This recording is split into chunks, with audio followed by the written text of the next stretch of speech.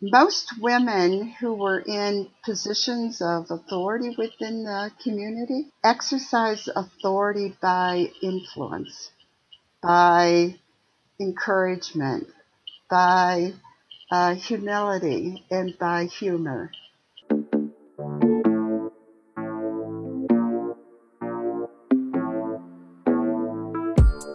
Hey, what's up, everybody? This is Dave. Thanks for joining Bob and I for our podcast, Thriving in Dystopia. And even though we always try and be professionals, sometimes we swear. So just know that going in.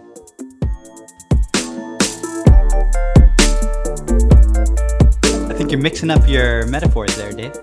Yeah, turning around the corner, it's the number 5 horse, Bob Maisler. Yeah, forget the horse analogy. Have you ever ridden a horse, Bob? Yeah, I have, but I'm pretty allergic to them, so I don't do it often. Huh. Wow. The things you learn, right? I had no idea. That you were allergic to horses. Do a podcast and you learn new things about yourself and your loved ones. There you go. Well, Bob, if you're sounding good and I'm sounding good, we might as well have a sip of our coffee and get off to the races and see what happens on today's podcast. Are you excited? I am, Dave. Thank you for reminding me about my coffee. And let's get on our horses and go. Sweet. Well, it feels like a while since I've talked with you, to be honest. I don't know if we've really chatted much since the last podcast. Just here and there, I guess. Yeah, life moves so quickly and a lot happens in a week, doesn't it? Yeah, for sure. Although I did get a little bit of a job promotion. I have my own classroom this upcoming year. I'm pretty excited about that. That's right. Big job. That's a huge congratulations. Yeah, thanks, Bob. That Yeah. feels like it happened a month ago, doesn't it? Yeah, it kind of does at this point.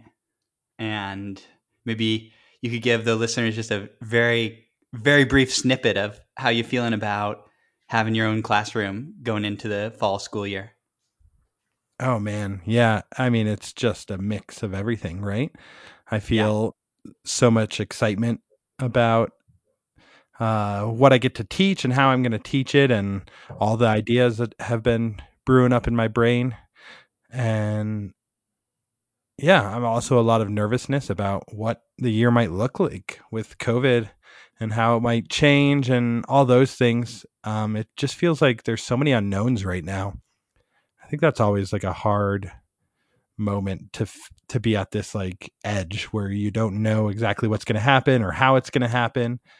And yeah, I feel just like those transition moments are hard and beautiful, and it's kind of like all mixed up in one big emotional thing, you know? Oh, I imagine so, that there's a lot of feelings involved. And yeah, rightfully so. And just really want you to appreciate how far you've come and that you're going to be teaching your own fourth grade class in Fort Collins, Colorado. That's amazing. Amazing stuff, Dave. Thanks, Bob. Thanks a lot. Yeah. I also might appear on another podcast this week. Ooh, No, good. it's actually in 2 weeks. Yeah. I've been chatting on the podcast forums a little bit, and some guy, I can't even remember the name of his podcast. I should look at it. But yeah, he started a podcast and we started chatting, and we might do a little discussion, which would be kind of fun to be on someone else's podcast, you know? That'd be amazing. Thanks for getting out there, Dave, into that jungly world of podcasts. It's Yeah. really thick jungle out there. Gosh, there's probably so many podcasts, don't you think, out there? Yeah, there are. I mean, sure, you got the big ones like Thriving in Dystopia, but you know, all the little guys. The minnows out there. Anyhow, Bob, you excited for today's show? Yeah, we got a real special show, real special, and I'm excited for it. How about yourself? Yeah, this is a show that kind of cropped up out of nowhere, and I'm pretty stoked that we are going to be talking about all the things we're going to talk about. We have a guest on today's show, and maybe I'll talk a little bit about where it comes from, why we're trying to do this show. Sure. Yeah, I feel like a long time ago before our dad passed away, I definitely wanted to sit him down and have some conversations with him and be like, just like ask him questions that I felt like after he died that I wouldn't be able to ask him those type of questions. Yeah, I think it's just a good practice for people to ask those harder questions to their loved ones, whether it's their parents that they want to chat with or friends that they want to chat with. Yeah, I don't know. I feel like there's definitely a lot of precedent for it too. Like Julie right now is trying to delve deeper into her parents' history, and she's having conversations with them about their childhood and all those memories that get brought up, that and all the stories. And I feel like even though we know our parents so well, there's just so many like little things that we don't know about. Yeah, I feel like I had a conversation with our mom this summer, and I was just blown away by the fact that she calls corn chips tortilla chips. No, taco chips. She doesn't call them corn or tortilla chips. She calls them taco chips. And we ended up talking for like an hour about sort of why she might call them taco chips and the first time she ever had tacos. And yeah, it was really cool to hear all those stories. But yeah, without going too much into detail, we're excited because we get to have our mom on the show today. Mom's here. Hi, guys. Mom. Hey, Mom. Hi. Thank you for inviting me. This is a very sweet experience for me and a little nerve-wracking too. So I'm glad to join both of you. Thank you. Yeah, we're so amazed that this can happen, and I'm so looking forward to hearing your stories, Mom. Her experiences being a nun, her sort of growing up, and why she decided to become a nun, and then how that's impacted her. And then we can talk about how that's relevant to thriving in dystopia towards the end of the podcast. So maybe without further ado, Mom, do you want to tell our listeners who you are and what it means for you to be a nun, where that came from? Sure. Yeah. I think you both know that while I was born in Ohio, I grew up in Michigan, a small town outside of Detroit, and I grew up in a very big Catholic family. I was one of 9 kids, the middle of 9 kids. There were 5 boys and 4 girls. And my mother was a stay-at-home mom, and my dad worked in an automotive factory outside of Detroit. And my parents grew up in the Depression. And when Dave talked about regretting, possibly not knowing more about parents, I had that feeling too. A couple of years ago, I was writing a reflection on Father's Day, and I thought about my own dad. And since my parents were in their 20s during the Depression, I was thinking, gee, I wished I had asked my dad about that. What was it like to not have enough food to eat? I can appreciate why it's a good thing to really talk to your parents while they're alive, so that, as adult children, you have different kinds of questions to ask. Anyway, my parents, my dad was smart. He was self-taught. If he had had the money to go to college, I think that he would have been an engineer. But it was important for my parents that all of us, all 9 of us, all 9 children, go to Catholic school. And I, in fact, had 16 years of Catholic education. So I was exposed to Catholic sisters from the time I was 6 years old. And connecting to Catholic nuns wasn't really unremarkable. Catholic sisters were sort of everywhere in my experience. I went to a Catholic women's college in the 1960s, and I was exposed to the Sisters of Mercy. After I finished my nursing degree, I was 22 years old, and I decided to join those sisters because of the work that they did in healthcare. Can I ask you a quick question, Mom? Sure. Yeah. So, when you were going to college to study nursing, were you also in the convent? No, I was a commuter student. I lived at home. I put myself through college. I only had enough money to pay for tuition, so I commuted back and forth every day. And I really didn't know I wanted to join the convent until my last year of college.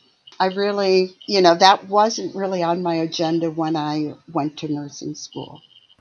When you were going through college, was your vision that when you came out you'd be a nurse, and it kind of Yeah, changed, like that vision sort of shifted, it seems, as you went through college? yes. I would describe myself by the end of my college career as being very idealistic. It was the 1960s, and it was the time of President John Kennedy. John Kennedy started the Peace Corps during the early 1960s, and I actually seriously considered joining the Peace Corps. But I think deep down inside, I wanted to give my life to the service of the church, to God, to serving the poor as a nurse. And I also came out of a family who had very little wealth. By the time I was finished with college, I didn't own anything of any consequence. So the idea of being drawn to a life where you took the vows of poverty, chastity, and obedience wasn't unfamiliar to me, because I sort of felt like I was already living that lifestyle. I was Hmm. poor, chaste, and somewhat obedient. I like that. Yeah, that moment, I've never asked you about that moment, but that I kind of feel like we all have those moments in our lives that are super transformative. The moment when you decided to be a nun and sort of start down that path. Is that like a memory that you have? Is that a moment that feels really strong to you, or was it over the course of a lot of different moments? I think it was evolutionary. It wasn't, a single moment like Paul being struck from his horse and, and encountering God. I never really had a moment like that, but it was, I would say, based on the relationships that I had formed with the sisters. In particular, I had a spiritual director. When I was in college, I would go to this particular sister on a regular basis and just kind of come to a self discovery. And so it was a slow evolution of trying to decide how God was working in my life and what values I found important, and how I might live out those values in a way that felt authentic to me. So I think it was more that the women in my life were just so appealing and lived such a consistently authentic life. And then, Mom, what was it like in the convent? What was it like joining it? Like, were you welcomed in? Then, how long were you there? And what was that whole experience like for you, both on like a day to day basis, but then in the overall scope of your own life? What did it mean for you? Okay, so just to say something about maybe just a religious life in 1964 when I joined. It was the peak period in which religious women joined religious orders. In America at that time, there were 180,000 women who were members of religious orders. You know, when you think about that, almost 250,000 religious women. I found that quite staggering. So at that time, there were hundreds of different religious orders that a woman could join. And I joined the one that I knew most because the women I cared about were doing nursing and teaching. So there was a real emphasis in the Sisters of Mercy around education and both professional development and spiritual development. So when I joined, there was a lot of emphasis on development. When a young woman entered a religious order, they went through a period of formation. And formation was, it could be like 5 or 6 years in length. And at the end of formation, a young woman would take temporary vows, followed by another extended period in which you were continually discerning, whether you wanted to be a sister or not. And that was culminated by taking final vows. So formation was a period where you learned something about yourself, about the movement of God in your life. You learned something about the discipline of prayer, of meditation, of self-examination. And you learned a lot about the give and take of living in community life, obeying rules that weren't established by you, but you had to conform to. Sometimes rules that had no reasonable purpose that you could understand. So when I entered, I became a postulant for the first year, a novice for the next 2 years, then a young professed sister. Mostly what you did was study, a lot of praying. You did chores, physical work, and recreation. Your life was extremely structured from the minute you got up. You were called out of bed at 6 in the morning and you went to bed religiously at 10, lights out. So in some ways, it was structured like military. There were periods of the day, at least 5 periods of the day, when you went to chapel. You ate in silence. There were days in which you could talk to people, but it was very routinized. And it was in that period of early formation when I think, learned the discipline of silence, living with silence, and enjoying silence. Mom, can I ask you a question? Sure. Yeah. Are there any strong memories that are coming up for you during this formation period for you? Like, is there a moment that feels really strong for you? Well, early in my formation, I had an experience where, we weren't allowed to see our families. We could only see them at certain times of the year. We could write to our families, but we actually could only see them at Christmas and Easter. So that was really difficult. And it was difficult not just for me as a young person, away from my family for the first time, but it was very hard for my parents, my mother especially. I was quite attached to my mother, and I think, she relied on me. And you probably remember that your grandmother was a seamstress, and the only way she could think about, staying attached to me would be by making things for me.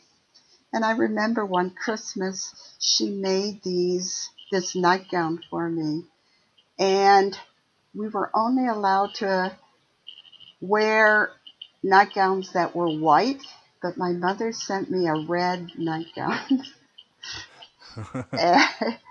And the minute I opened that nightgown, I thought, "Oh my God, this is trouble." I I didn't know what to do because it was an important gift from my mother, an important Yeah. way of telling me that, this was a way to stay attached.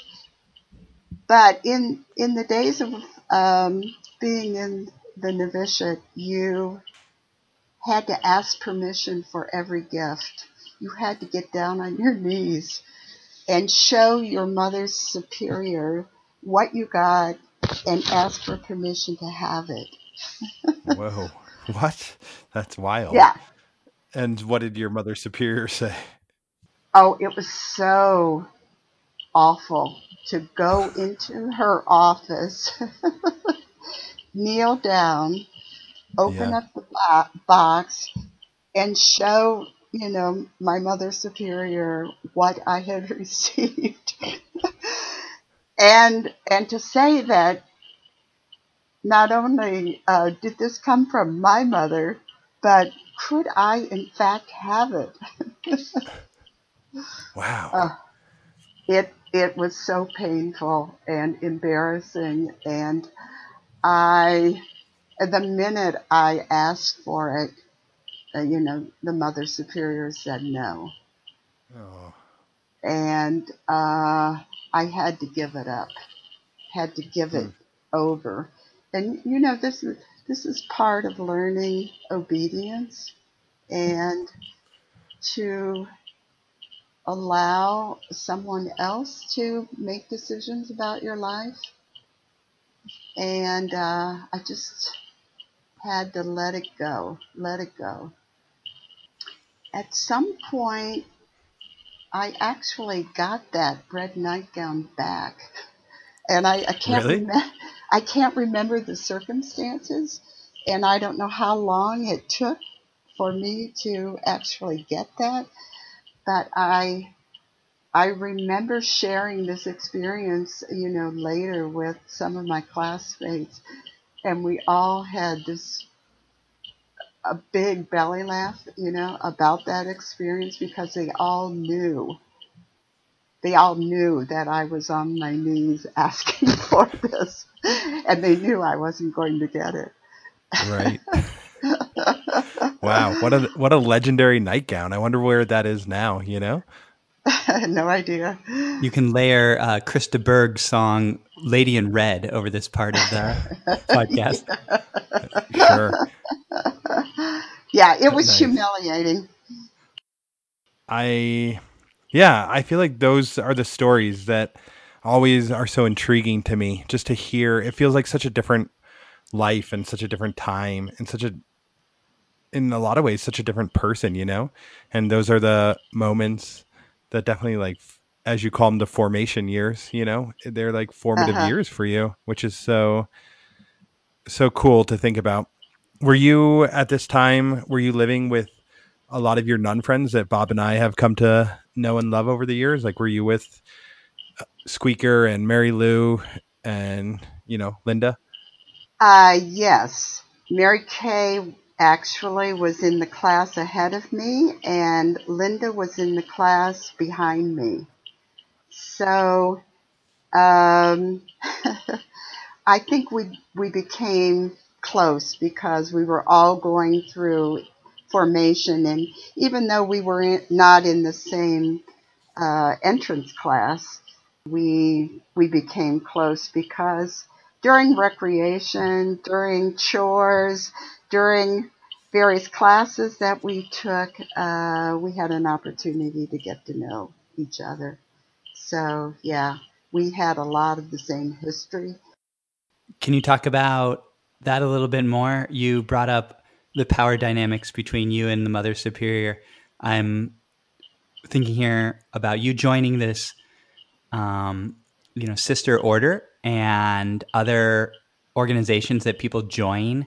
The people who have been there longest sometimes haze them, and they have like the seniority power. Did you see any of those power dynamics, or how did the nuns wield power or share power? I'm curious about that.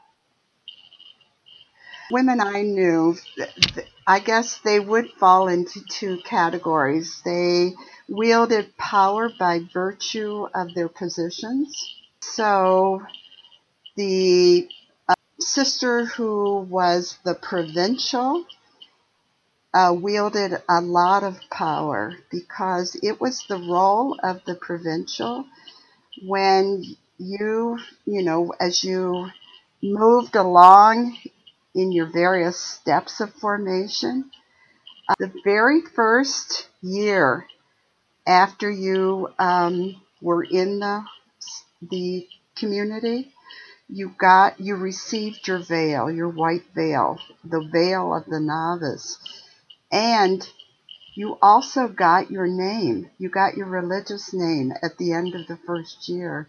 So the woman who was in the role of the provincial got to name you. That was a very empowering position to be in.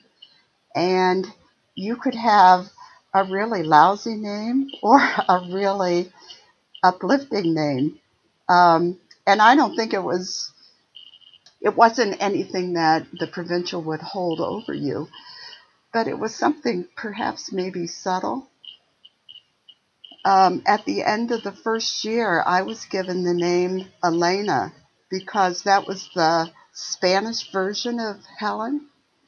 I felt that that was a name I could live with. I wouldn't have to be ashamed of or embarrassed by. What are these lousy names? I'm so curious. Uh, well, like, would you like to be called Sister Mary Reginald? That's pretty good. Yeah, I think I'll take a pass on that. Reginald, huh? Yeah. Would you like to be called Aloysius? I think that's Nick Cantrick's confirmation name, isn't it? So I think you might have to take that up with him. I'm just saying that Elena wasn't bad. Yeah, no, Pretty that's good. good. The other thing is most women who were in positions of authority within the community, like the woman who was the president of the college, exercised authority by influence, by encouragement, by humility, and by humor. And it was those women that I found so appealing. I just tried to emulate those women. They were women who were intellectually gifted, they were bright, they were smart, they could hold their own in any kind of professional circles. I just thought they were the kind of people I wanted to be. That's awesome. Maybe that goes into, maybe you could talk about how the latter years of your experience in the convent were after formation. And how long were you there, Mom? I was there 14 years. So So maybe the 8 years I en- after. yeah, I entered in 1964 and I stayed until 1978. So when I got out of formation, as I say, I entered in the 1960s. The thing about the 1960s, in addition to all of, you know, the social unrest that is conjured up when you think about the 60s, you think of the civil rights era, you think of the Kennedy brothers who were assassinated, and Martin Luther King. But for Catholics, the 1960s conjures up Vatican II. The Vatican II Council was an event that was called by Pope John the 23rd. And it was really a call to the modernization of the Catholic Church. Pope John Paul was a wonderful pope, progressive in his own way.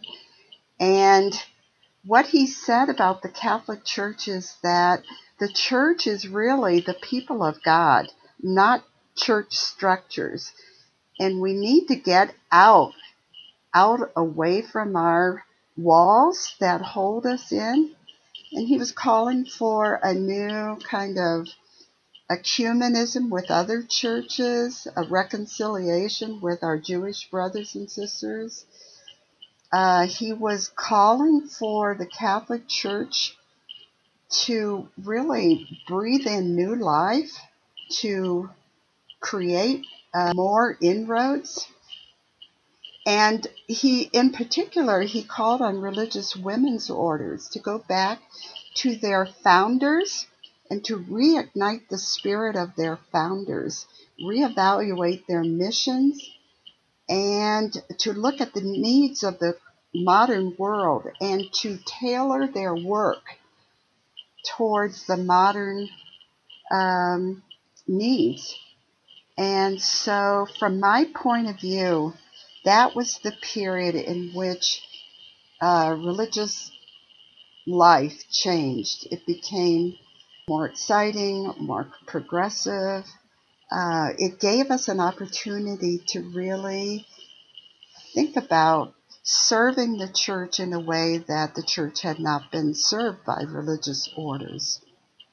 Does that conjure up any questions for you? Yeah, it does, because I remember you telling me that this was probably the period where you started to get involved in activism or social issues that were connected to your religious or spiritual work. Is that true? And if so, can you talk about that a little bit? Yeah, so this would be like we're moving into the 1970s, and because the Sisters of Mercy really wanted to relook at mission, one of the things that the sisters as a community decided was that we would identify people in the community who would do peace and justice work. And I became the first Sister of Mercy to be taken from my ministry. I was teaching nursing at Mercy College at that time, and the sisters asked me to do full-time peace and justice work. And so that was to give resources to that was really an opportunity for me to kind of take up social activism. And of course, at this time, many sisters were leaving their traditional habits behind and wearing street clothes so that, we looked more like people we were working with. The 1970s, while I was doing peace and justice work, was also the time when the women's liberation movement happened. And I can tell you, women found their voices in the women's liberation movement, and that included women in the church. That movement had a big impact on the holy walls of the convent. Women who had always felt called to the priesthood started speaking up about ministry that was different than what they were doing. Women in the church were demanding change in the church, opportunities for power sharing like they had never experienced before. It was a time of a lot of confrontation, even within the church, because the power structure, and by that I mean bishops, cardinals, the Pope, was really threatened by women who were becoming quite vocal and maybe even characterizing them as becoming too uppity. That's so interesting, Mom. That's a lot of, things that we could dig into there. Well, a question you might ask is, when did you notice the decline in vocations and the attrition that was going on in religious orders? I mean, when did that start happening and why did it occur? Yeah, it's probably something that our audience doesn't necessarily even know about, like that decline. So, just what you said. Yeah, could you go into that? When did it start? What does it look like now, and why? Yeah, so I said before that 1965 was kind of the peak year when there were 185,000 women religious across the United States. But in the 1970s, that was the time when religious vocations started to decline and when a lot of religious women left their orders. There was a lot of social shifting going on inside religious orders. It was quite profound. Many members of religious orders, particularly older women, did not like the shifts that was taking place, did not like the change because they were used to traditional religious life with lots of structure, lots of stability, and there was anything but stability going on. So internally there were lots of arguments and dissension about which way religious life was going to go. Women in the ages between, I would say, 25 and 45, in that demographic, those women left in the largest numbers. They left for a variety of reasons. The reasons why I could discern was because many of them were out in the world, involved in careers that threw them into interactions with lay people, with other church people, with priests. Many women religious who had not had any kind of social interaction with men decided to leave for marriage.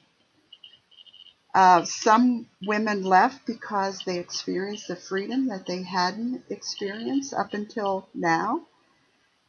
Some women left because of just the general disruption and turmoil. Some left because of church patriarchy. They had confronted the patriarchy in the church and could not stand it. They were impatient with change and did not see that the hierarchy was going to change. And then in the 1970s, there was the beginning of a retrenchment towards conservatism in the church in general. All of those things, I think, left people with just a discouragement about the vitality that was present in the 60s was already starting to diminish by the 70s. And so then What is the current situation? Are convents very shrunk in size and have some closed, or what does that look like? So I went back to look at some of the statistics, just where are religious orders by the numbers. And there's a center at Georgetown University that keeps track of all of these kinds of statistics, not just about religious women, but about religious participation, lay people as well. And in in 2009, according to this Georgetown University Center, they determined that there were worldwide 729,000 sisters worldwide, but in the United States there were only 56,000 sisters. So that would be a shrinking of was it from 180 down to 56,000? From 185,000 down to 56,000. Wow, Yeah, that's huge. it's huge. Yeah. Yeah. The When you look at religious life today, religious communities of women fall into two categories. There are liberal progressive sisters, of which the Sisters of Mercy is still a major leader. And then there are conservative communities of religious women. I think you probably have heard me talk about the LCWR, the Leadership Conference of Women Religious. These are the women that it was, I think, John Paul II who wanted these congregations investigated. Do you remember that? Yeah, I do. A few years ago. Yes. And this took place in around 2012. This was the year, Dad was so sick. And I remember distinctly sitting down and writing a letter to Cardinal Dolan, who was in charge of the Catholic Conference of Bishops at that time. And I wrote this letter just demanding that they stop this investigation of religious orders. And I put out my letter and I circulated it. And within a day, I had this two pages of women, the former sisters, who wanted to sign that letter I remember and that. to be a part of that. And it was amazing how quickly other religious women kind of rallied around the women who were under attack. It was quite remarkable, and I've never forgotten that. That was awesome, Mom. Yeah, yeah. I did come across this quote that I want to kind of share with you. I don't know if there's enough time to do that. Yeah, there definitely is. Let's see. Maybe is the quote. I kind of want to ask you one more question before the Oh, quote. sure, sure. Okay, yeah. Yeah.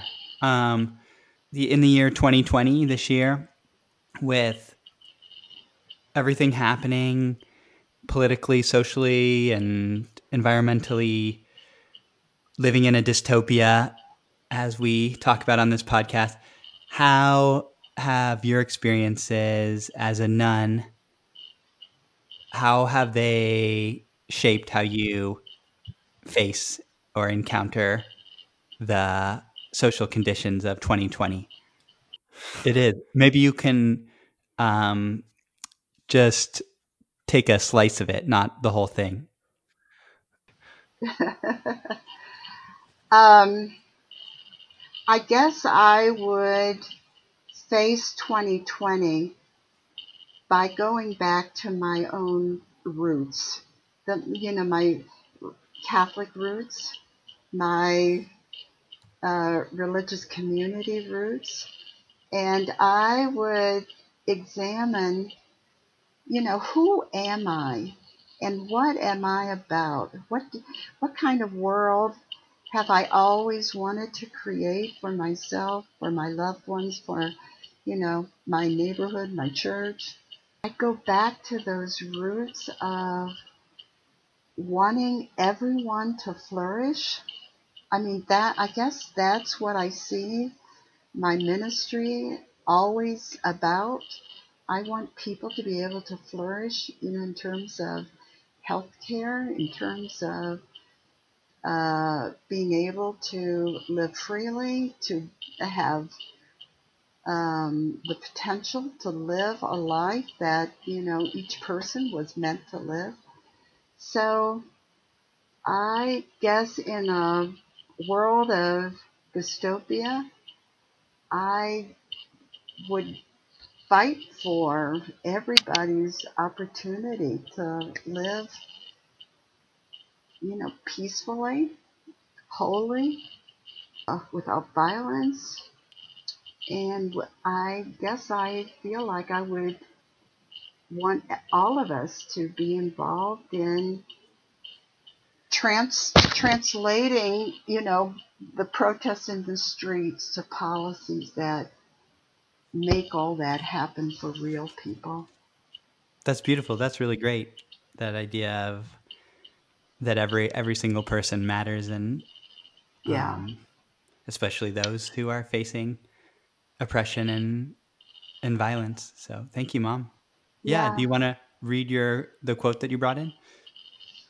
Well, it's maybe I should just say that part of where I think the Catholic Church is going is that they have lost not only sisters in religious orders, but they have lost members in churches.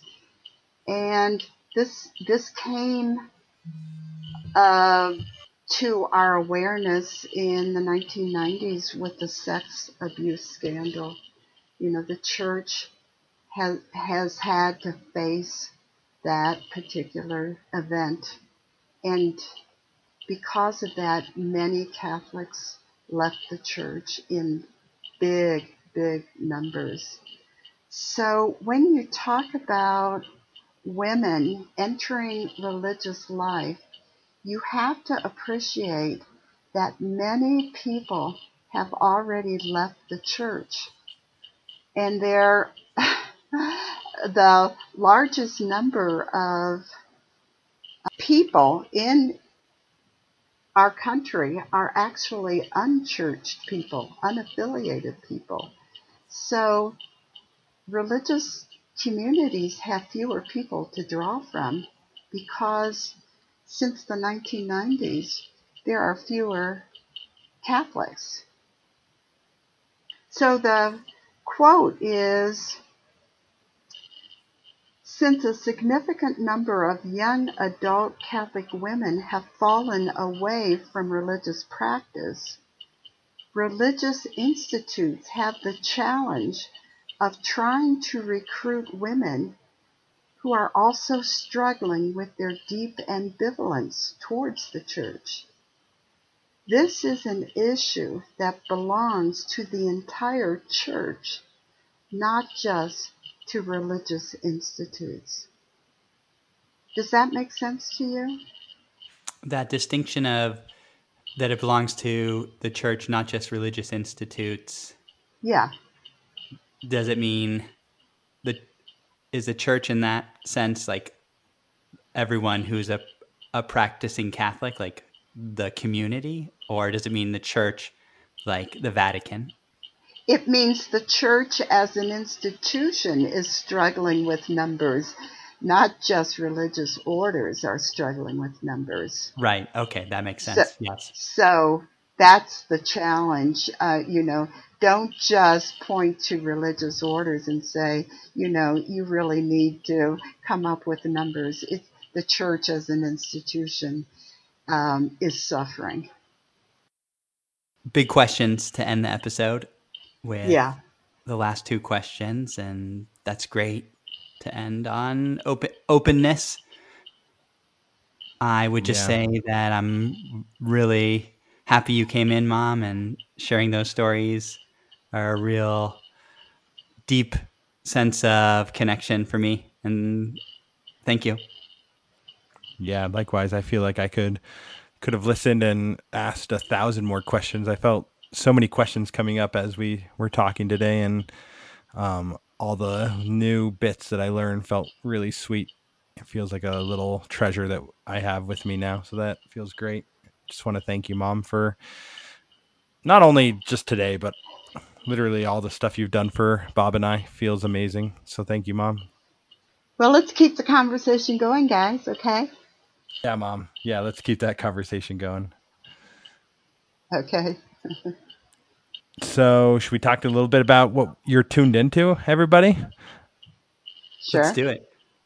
Yeah. Well, why don't we let Mom go first? Mom, what are you tuned into?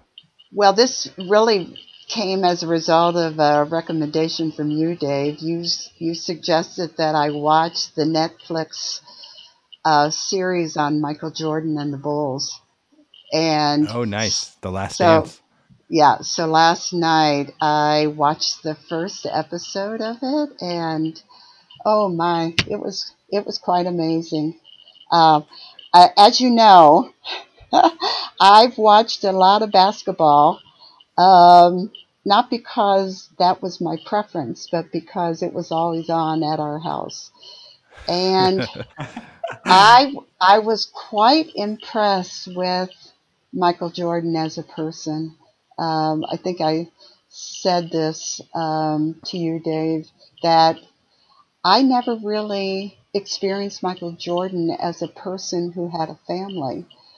Because he was always such a big superstar. He was always a person who just existed all on his own.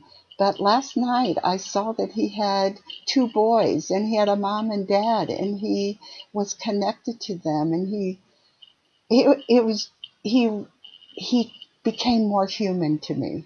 So I'm really happy to launch this series now. Thanks. Yeah, of course. What about you, Bob? I think I'll share that I have, with the influence of my partner, been reading more astrology, and my good friend Pensky did my astrological chart a few years ago. So I've been diving into astrology once again, and there's a book that my partner's reading called something like "This Is the Way You Were Born," and there's I guess I'll also want to link people to a podcast called the Astrology Podcast, and an episode called Intersectionality and Astrology that my friend Pensky told me about, and it's a really great coming together of social justice and astrology that has been really eye opening. So that's my tune in. Well, I just started a new TV show this week as well. It is on, I think it's on HBO, but I am watching it through the prolific and enigmatic Joe Shine's Amazon account. It is the new Watchmen show. So after last week's superhero talk, Mom had cut out a newspaper clipping and said that the Watchmen's up for something like 26 Emmys. And I said, enough's enough. I better get on this show. And I watched the first episode and was blown away by how much it is like a part of what we do on this show. It talks about, it's like takes place in this dystopian world, and it's really cool. I mean I've only seen one episode, but there is the lead character is like this really badass black woman who is a crime fighter, and it's all the people, all the like super villains so far. There are a bunch of people that wear these Rorschach masks, and it's kind of like the next step of the KKK. And it's just really interesting how it weaves race into dystopia in a way that is engaging and I'm really excited to see where the series goes. I haven't had a chance to get after more of the episodes, but I am stoked, and I am not surprised that it's up for like 26 Emmys. Did I say Oscars earlier? I think you said Tonys. No, I'm just kidding. Tony. Yeah. I got one more question for Mom before we leave. Oh, sure. Sure. Mom, as a listener of the podcast, what's one thing you like about it, and what's one thing you might suggest for the future that we could do? Well, I've always been really impressed with the conversational tone between you two brothers. I like the spirit that goes on between the two of you. I guess I would recommend bringing in other voices to the degree that you can, because I think that animates both of you, and it gives you an opportunity to learn, and it just, is a opportunity for your listeners also to learn. So, oh yeah, that's really wonderful feedback, Mom. Thank you, and I hope you had a good time on the show today. After I got over my nervousness, then I relaxed a little bit. So it's a new experience for me. Yeah, nice. Well, if you want to email us, you can email us at davepeachtree@gmail.com, or follow us on Twitter at bmaze19, or get after us on Instagram at Thriving in Dystopia. And if you want to contact my mom, you should just email me, and I'll forward you the message, or forward her the message. Okay, I might answer. Yeah, after last week's episode, we still have a contest going on. We're going to leave it open for one more week, and then we're going to close it down and send out all those Crush the Patriarchy stickers. So get out there and share the podcast with those people that you love. We've already gotten a lot of great feedback from it, so it feels good. Yeah, appreciate the listeners who've given us feedback. Yeah, sweet. Well, shall we close it down there, y'all? Okay. Let's do it. Let's go out there and just live the spirit of Helen Maisler and Michael Jordan. Love you guys. You too. Love you too. Love you. Love you both.